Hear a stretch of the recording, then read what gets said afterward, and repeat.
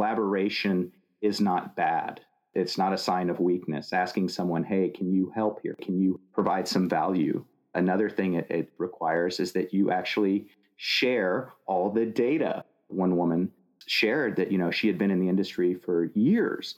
And this was her first chance to actually sit down with GC and the structural engineer and other people that are in the process and just have open dialogue. Anyone can be the proud parent and talk about how great their kid is. But when other people bring up the value that they find in something, that's what resonates. And the way that the hackathon is crowd-wise is the way that the industry needs to go.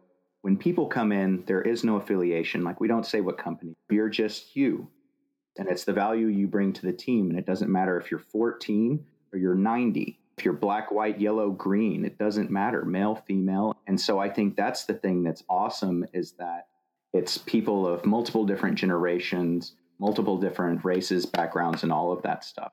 And everyone else is respecting everyone else's opinion. I think that's that shift that the industry needs to be, because I'm tired of seeing people of any age that are put off by the people who embrace technology. Or they say, I don't understand where the young people are, so I'm not going to hang out with them. Or I don't understand where the old people are, and I'm not going to hang out with them. I think breaking down all of those walls to where it's just like, you know what, you're a good human, I'm good human. We care about this. We want to solve that. Let's go for it. Hello, and welcome to the Constructor Podcast, the best way to build it, episode number 62. I'm your host, Brittany Campbell-Turner, and this podcast is dedicated to helping property owners have certainty in their decisions about their construction projects. We talk about fostering trusting relationships, help you to understand how to lower risk, be under budget and on schedule, and most importantly, exceed your end users' desires. Last week, we spoke with Michael Lake, President and CEO of Leading Cities. We cover some of the major challenges we face in cities and how that affects the AEC industry. We discuss the solutions to these problems in the form of ecosystems, including sociological, economical, and environmental ecosystems. We cover how introducing the use of blockchain in the AECO industry can help smart city initiatives, as well as some of the easy steps to work with startup companies to introduce relevant ideas that can be taken on with governments to move smart city agendas forward. So if you haven't listened to that episode yet, check it out at constructor.com/EP61. Today we're speaking with Damon Hernandez, founder and executive director of the AEC Hackathon. Damon speaks about tearing down the walls disguised as generational, gender, and ethnic biases, and coming together to elevate the industry by addressing frustrations, utilizing shared platforms, and developing software hacks. This can be done all by combining industry professionals, software developers, and government agencies over a weekend to create software solutions that can solve the Monday problem. Let's get into the interview. We are interviewing Damon Hernandez, founder and executive director of the AEC Hackathon. He works in many areas of the Web 3D industry and has been active in virtual environments and the 3D web for over a decade. He's actively involved with the 3D web's convergence with other technologies including IoT, GIS, CAD, BIM, CAM, augmented, and virtual reality. He's currently at Samsung Research America, making the web browsing experience awesome and enhanced with web VR. So Damon, welcome to the Constructor Podcast. Thank you very much for having me. I know you most for you being the founder of the AEC Hackathon. You've had 30 events, 18 cities, probably over 30 events now, 3 continents, and you've involved almost 100 firms. I think you've definitely had a good success record. But for those in the audience who don't know what an AEC Hackathon is, could you give us a high-level overview of what that is? At a high level, the AEC Hackathon, it's grown into a community, but it's really about a weekend where people come together with the idea to collaborate and solve Monday problem to the built environment profession. That's really at the core what it's about and why I got started. From what I understand, when we spoke last, it sounded like the goal was to solve that Monday morning problem that you were dealing with all of last week. How did you really start? What did the first hackathon look like? Tell us a little bit about how it's grown. It really got started from the need I saw where you had people that were coming into the built environment profession from a newer generation that grew up around technology, wanted to use technology, and was running into a more traditional mindset. And I would watch these people want to innovate. They didn't have time to because of project schedule restrictions and budgets and a variety of different things. So it was really about, how do I allow people to come and get their geek on? Because I was fortunate to have that liberty at the residential construction firm that I'm a part of. And I thought that was just kind of the norm coming from a tech background. And so it's kind of identifying two parts. It was seeing the very tech savvy, interested person from the built environment professions that wanted a chance to go get their geek on. And then also technologists who said, I care about this industry that impacts everyone that lives or works in a house or building. And so being more in the mindset of if I don't like something, either change it, don't complain about it, I decided, hey, why not have a hackathon?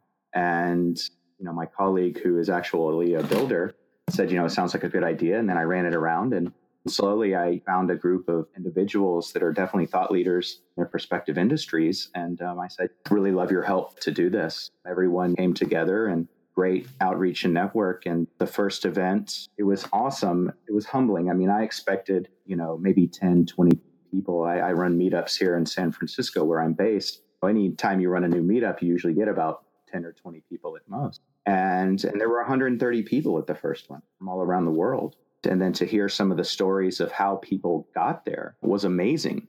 And that's where it was different for me from a technology background, again, coming from, many different hackathons where you just kind of have coders and they go in and, spend the weekend to build something cool. This was more about, people who are passionate about change in an industry and not just there to kind of, push themselves, but really push the needle of innovation forward. And that's why it's been so successful, is because it's really about nothing that I could say I can take credit for at all. It's really just about the great folks from the community that come and say, you know what, I care about the industry.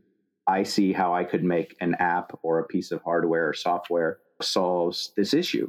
And then what's been really great is to see the way that kind of taking from the open source type mentality that I think the tech community is really exposed to people, they share that.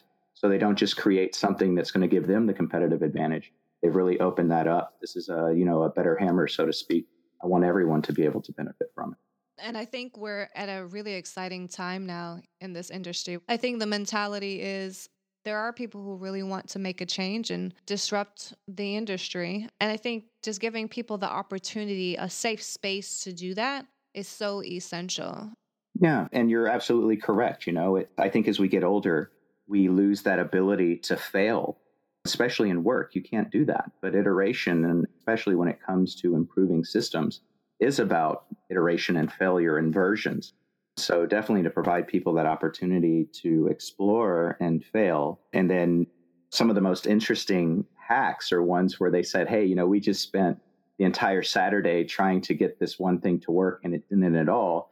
And then at 10:30 p.m., when the judging is the very next day, we came up with this whole different idea and we worked overnight at what we built. Failure, I think, is another one of those key things that's great about the event, is that it makes it safe to do that, but still kind of related to your profession context. So you mentioned open source. I wanted to ask how some applications may be getting shared as you do one hackathon in one area to another hackathon in maybe another area. How does that happen?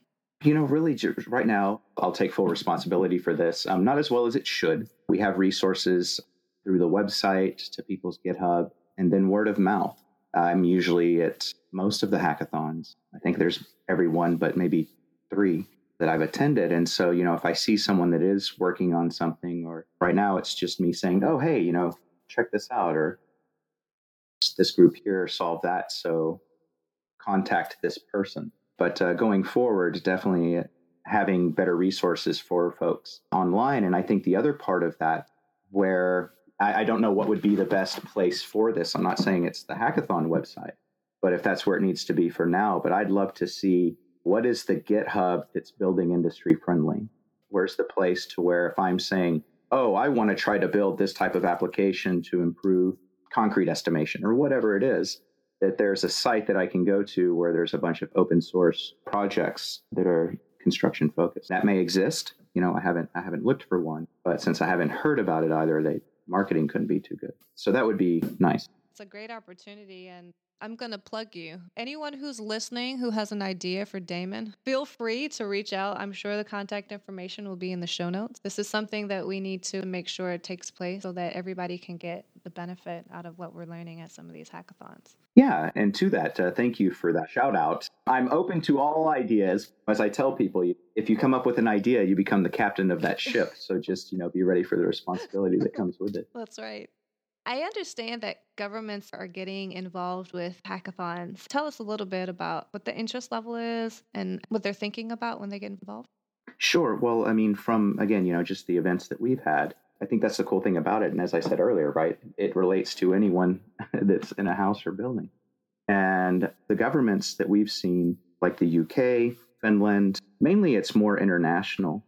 I think that's the thing that's been interesting for me to see is, as these events, all community initiated, pop up all around the world, at what level do their governments get involved? For example, in the UK, they sponsor almost all of that hackathon. And what was been really interesting is to see over the different years that they've done it, how they'll bring in different departments that propose challenges to something like their cross-rail system or smart infrastructure or something like this. And then it's not about an individual anymore or a certain trade saying, I'm solving this problem that I have. It's a city coming in and saying, here's a challenge that we have. How would you solve this? And since these are people who build those infrastructure projects, they can look at technology and see clever ways that aren't theoretical, right? It's not a technologist coming and saying, well, this is how I think I'd solve this problem. It's someone who actually does that says, this is how we've solved the problem, or this is how to do this.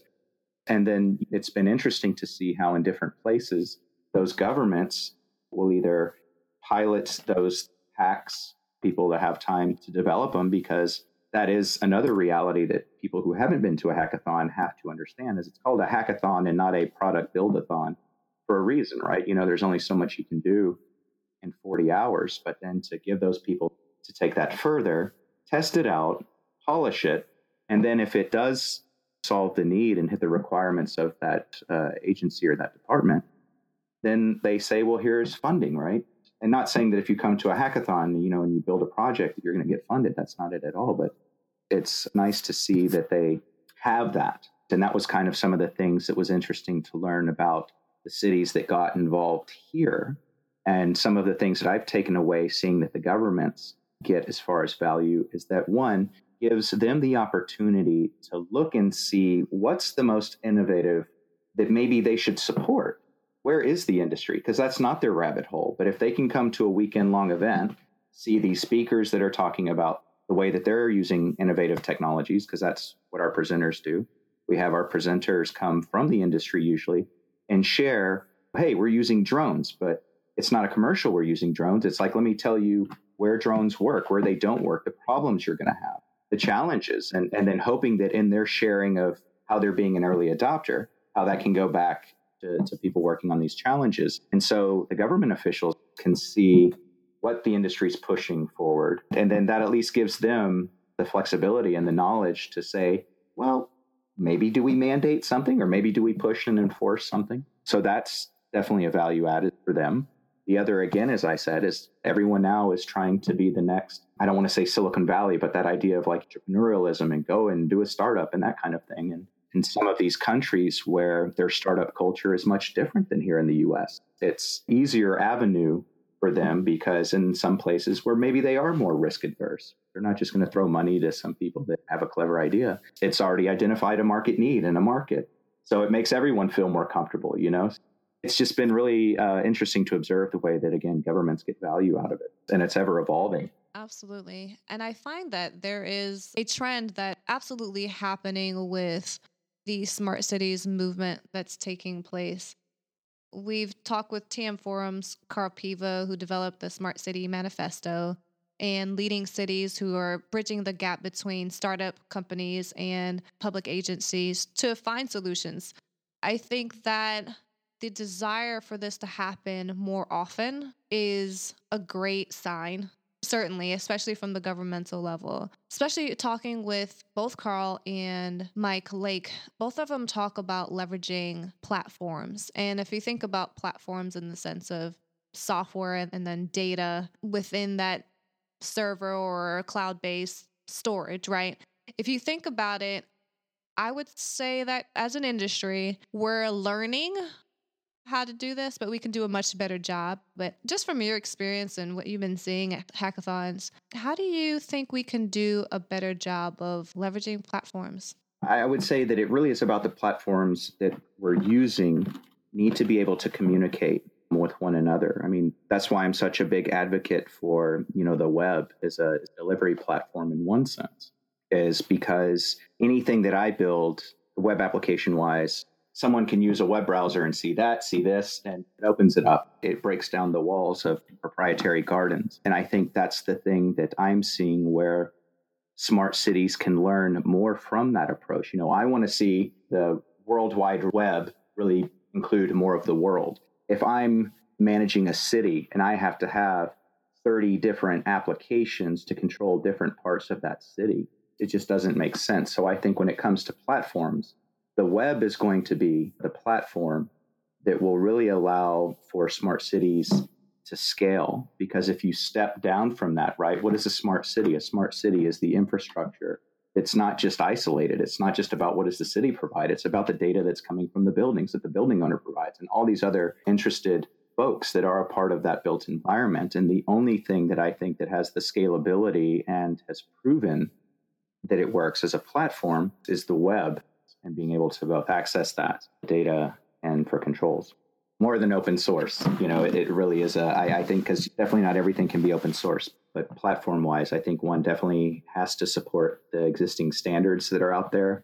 I think that's another thing, is that the people who care about standards have been in the game for too long, and familiarity breeds contempt. So when everyone agrees to a standard, then you have everyone who huffs and puffs and talks about why they don't want to use that standard. And I think that's the other issue is, just folks need to swallow their pride and say, hey, here's a standard. Here's technologies that are built on open standards. Let's work with this.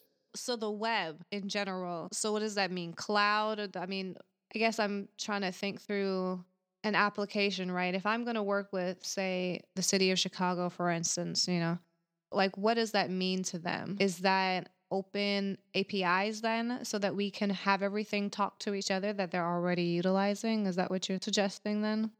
I think the thing is that you need to have the ability to have everything talk to everything, but behind the permissions of security, or what are you allowed to?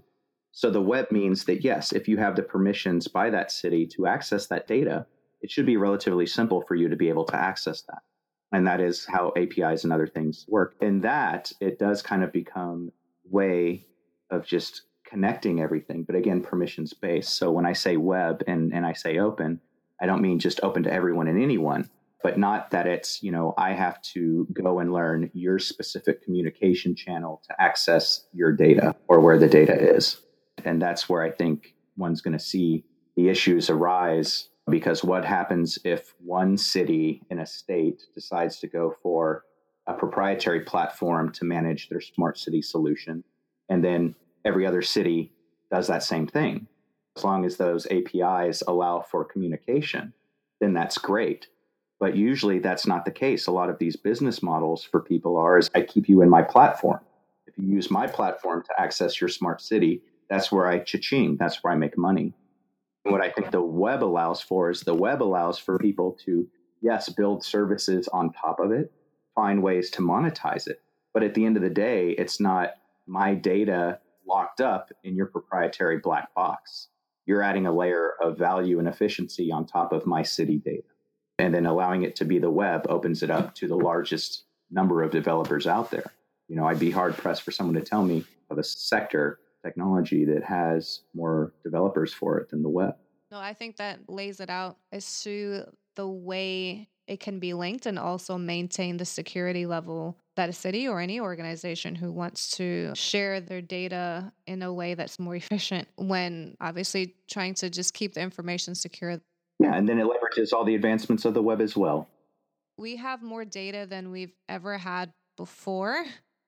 We talked a little bit about that in the last podcast with Michael Lake. He mentioned that all the data we had before 2015 and 2016, all the data that we have documented was the same amount of data that was produced in 2015 and 2016, those 2 years alone.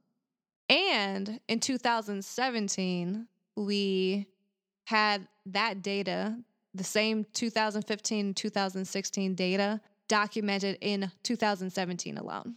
To think about that, that's crazy. I mean, it's a huge amount of data that we're collecting, but I think that we don't understand what to do with it. My question to you is, how do you think we should effectively use our data that we have to make better decisions? What are you seeing in the construction industry? I mean, we have so much with what we're keeping in our BIM models. We have so much in reports and the different softwares that we have and that we're keeping in said platforms. What are your thoughts on that? Yeah, I mean, that's a great point. All the data that's being collected. As far as from the industry perspective, I think it's going to bring about more folks that are focused on AI and machine learning applications that can help the people in the process understand the data, but then also ask better questions from the data. Because that's the thing. If you don't know what data you have access to, then it's hard to form a question, right? So I think that in the industry, there are going to be more companies that are going to be looking at that. With that said, what I think is interesting is some of the companies that are coming from the technology background. And since they're involved owning buildings, they're going further down the building process. Folks like WeWork, and you look at, they bought Field Lens and Case and look at what those companies did. And so I think as you have more of the tech industry that comes into this, as well as they provide better data, that it may not come from the traditional AEC folks. This data that's being generated comes from that side, but how that data is interpreted and more meaningful questions and answers coming out of that data may be by the owner, because the owner is some super tech company. Who do you think better understands the process, Google or the firms build the building for Google, even though Google asks for like all of that information, right? I would put my money on Google's going to come up with technology that's going to understand how to maximize the data that's being generated by the building industry before those companies will, because they're going to want to look at it to find efficiencies. So I think that as we drowned in data, there's a lot of opportunity there, especially for these companies that, being here in San Francisco, right, I'm surrounded by folks that have made a widget that's looking for a business. And I think that people that do focus on AI and these other things, I'd love to see some of them getting more involved with the industry, or someone that's already ideally in the industry that starts seeing how, AI can be applied this way. Yeah, I think it goes both directions. It's understanding what you have and then taking the technology in order to analyze it and really understand what you have and how it can be used and move forward from there. I like the idea of utilizing AI and machine learning particularly. I've even been at hackathons where someone said, hey, I've got this model and I'd like to, put some information with it, and kind of a big size file for what it was. They didn't generate the model. They were using another model. And it wasn't until, you actually dropped that 3D model that would work in a 3D modeling tool into a text editor. And it was like, well, no, actually, you have more than just points and vertices here, right? You have other metadata in this model. And they didn't even know that, right? So even in just the, hey, I've got databases worth of data that I need to understand, sometimes you just need to know what data you do have as well. There's a lot of great opportunity there. Yeah. And the other thing I really liked that you said was, the companies that we're building for instance, Google, as you use it as an example, I think there's a lot of opportunity to learn from other industries. Something that I've been digging into lately that I briefly mentioned to you is blockchain. There's a huge opportunity with the utilization of blockchain because of the information that can be tracked. We know that it's accurate. But I wanted to understand a little bit more about what your thoughts might be on how blockchain could be implemented into the industry and some of the benefits. Something that I don't spend too much time with, but looking at it and understanding it, I mean, I think it's key to create any form of an open, decentralized database of building data. And so that idea is spot on, as you said, right? Blockchain, I see, creates a level of accountability, one, and then trust on the data that's coming through, right? I always hear people talk about, like the Holy Grail is a single source of truth. I want to pull from data that's sitting in one spot, updated in real time. It always reminds me of like a GitHub repo, but I want to be able to access the latest, a single source of truth. I can use that. It's the most relevant data, everyone that's touched it, and just that transparency. That is a technology that does offer that. How it gets brought into that this year is going to be a really exciting year to see that. There are certain buzzwords that I think just fall into the AEC industry. And at the different hackathons, I definitely hear people will bring them up more or do something. So for me, I think that things like blockchain are a key component in what I hear people talk about, especially the different levels of BIM, for example, like BIM level 4. That's very important. Oh, yeah, absolutely. And again, learning from other industries like fintech, we can watch and we can start taking some steps to understand it better. And then there's the security aspect. I mean, obviously, that's something that I see the value in blockchain for as well. There's the cryptography. Speaking of security, I know that you have a passion for that and that some of the work that you're focused on at Samsung Research America, but I wanted to kind of further discussion on data and maybe the misuse, right? So what would you recommend to mitigate data misuse or getting it into the hands of the wrong people? In one part, and this is kind of why my focus, coming into the industry was really about how do we get the data displayed to people. And that's where a lot of it has been, and more on the 3D side attached to the 2D and interactive 3D. It wasn't until really it was about, well, not everyone needs to see the data, or what happens to the guy who still has access to the service that people are using online, the new tool, that they don't know how to go and kick him off, but we laid him off. And now this disgruntled employee has access to the whole project. So when it comes to security, I'm sure there are firms probably having someone that just really is about policing the data.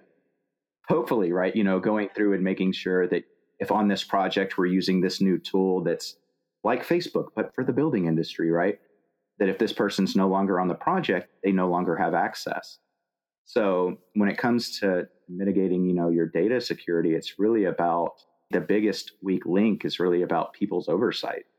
And then, like myself, I had mad naivete that when I'm saying, yeah, show this 3D building, how can we show every nut, bolt, and beam in a smart way, not load it all at once, but if someone wants to see it, they could see it on a tablet or in VR and AR or whatever, and then realizing there are people out there that if they have access to that data, that's how they could rob a bank, plot a terrorist attack. And I got the cold water in the face when actually at one of our hackathons, we had someone who spoke about security, and his whole presentation, that really changed a lot of my focus. And then definitely looking at the way that I hear people talk about smart city, and especially when they talk about the way that IoT is connected to smart cities. The biggest issue right now is those securities and the trustedness of that hardware and that access point from a hardware to control level. But then also when it just comes to the representation of 3D data, there needs to be more around that. And one of the examples that the gentleman shared with us was a 3D model that, just like any other you've seen, essentially some firm was showing off, hey, we use BIM, and they showed a cross section of a project that they were doing that was a public work. And, he pointed out a lot of the security vulnerabilities of that you would not look at as an average person or someone coming from the industry. I saw that picture and I was like, great, it made the cover of this magazine, and more people in the industry are using 3D. Yeah. And they're sharing that they're using 3D. Awesome. And then it was like, yeah, and you just showed terrorists where they could introduce a biological element, where security rooms are, where cables going into an adjacent building are. And so I think that that's how you mitigate, right, the security leaks is one, be smart about how do you store your data online? How do you give permissions and access to that data? Oh, yeah, I think that's an excellent example. Yeah, I think it's coming back to the focus of collaboration. From what I hear and understand, I haven't had the opportunity to participate yet. I understand it's about collaboration and it's about making those next steps to really just make a difference and start that change, get the community moving in the right direction to be more innovative and use technology. And that being said, getting the right people, if they're in security or the facility manager or the owner, we talk from the owner's perspective primarily on the podcast here, but the architect, the engineer, the software developer, the contractor, of course, everybody needs to come to the table at some time and speak their piece about their concerns, and their value needs to really be shared and understood. One thing that I've been hearing from you is that, it's really a community focus. So I wanted to ask you, what's your vision for the hackathon, for AEC hackathons in the future?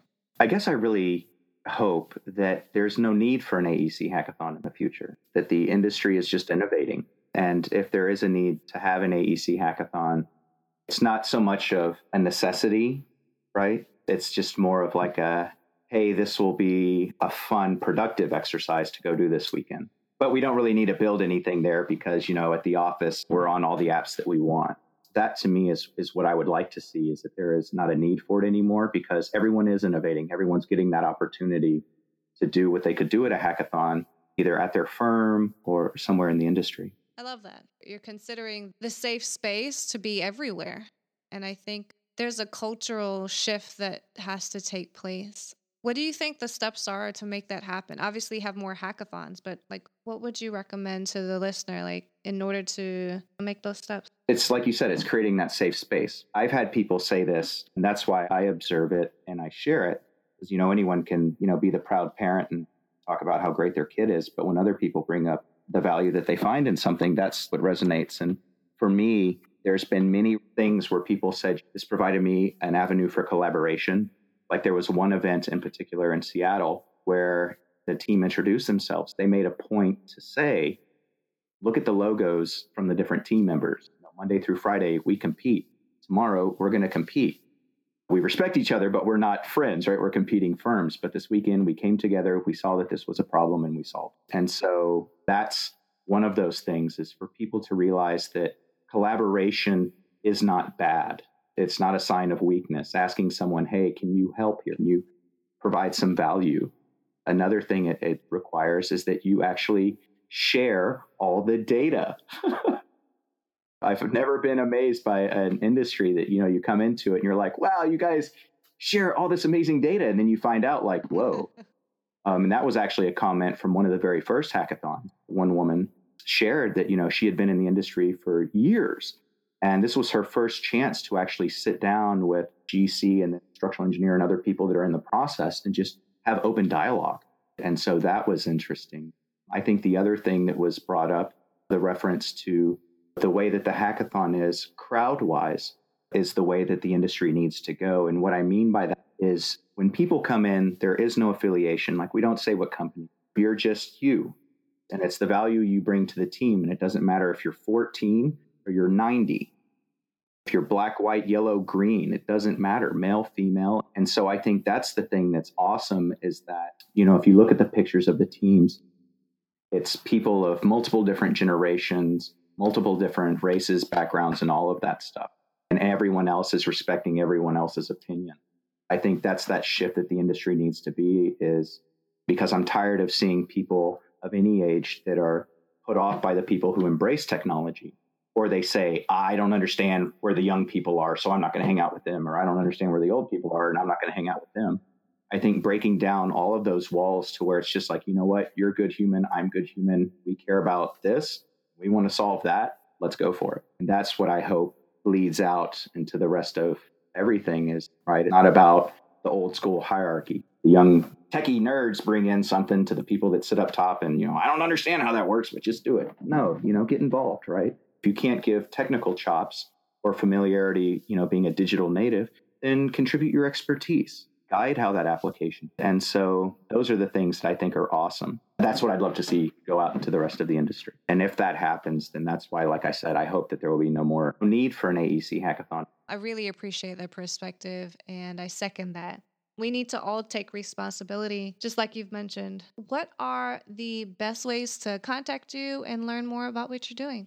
You can definitely find me on Twitter. Twitter handle is at Metaverse1. And then email, AEC Hackathon website. If you send something through info, if you're interested to learn more about the hackathons, you can do that. LinkedIn, all that good stuff. The only thing I ask is if I don't know you, please don't Facebook me. But outside of that, anything else, I'm pretty open to responding. Damon, this has really been super fun. Thanks for being on the podcast. Yeah, thank you. It has. Always an honor to be able to share such a great community. Thanks for listening to this interview with Damon Hernandez. I am inspired to solve a problem today. How about you? Find Damon Hernandez and more info about AEC hackathons in the show notes at constructor.com/EP62. If you learned something valuable in this episode, share it with your friends and colleagues. You can also let me know if you enjoyed our discussion by connecting with me on Twitter at Brittany_CT or find me on LinkedIn, or you can just email me to at Brittany@constructor.com. That's BRITTANIE at constructrr.com. Next week, we will be speaking with John Gordon, author of quite a few bestsellers, including The Energy Bus, You Win in the Locker Room First, The No Complaining Rule, and the most recent book that was released last year, The Power of Positive Leadership. He actually just finished up a book called The Power of a Positive Team that will be released this year as well.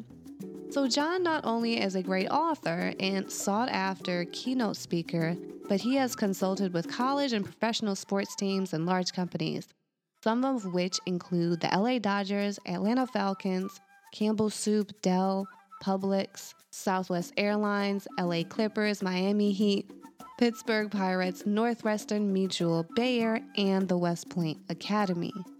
He's teaching them about how and why they should live with more vision, passion, positivity, and purpose.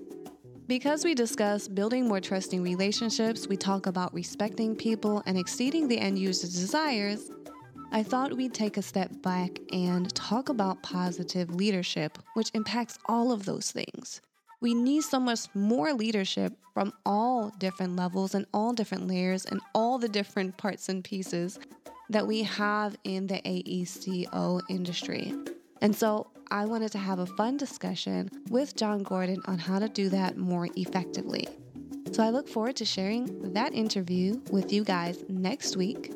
If you haven't already subscribed to the podcast, you can do so at iTunes, Stitcher, Google Play, TuneIn, and iHeartRadio. You can also find replays on Periscope if you are connected with me on Twitter. Please leave a review to show your support and let me know you're enjoying the podcast. I look forward to talking with you guys next week.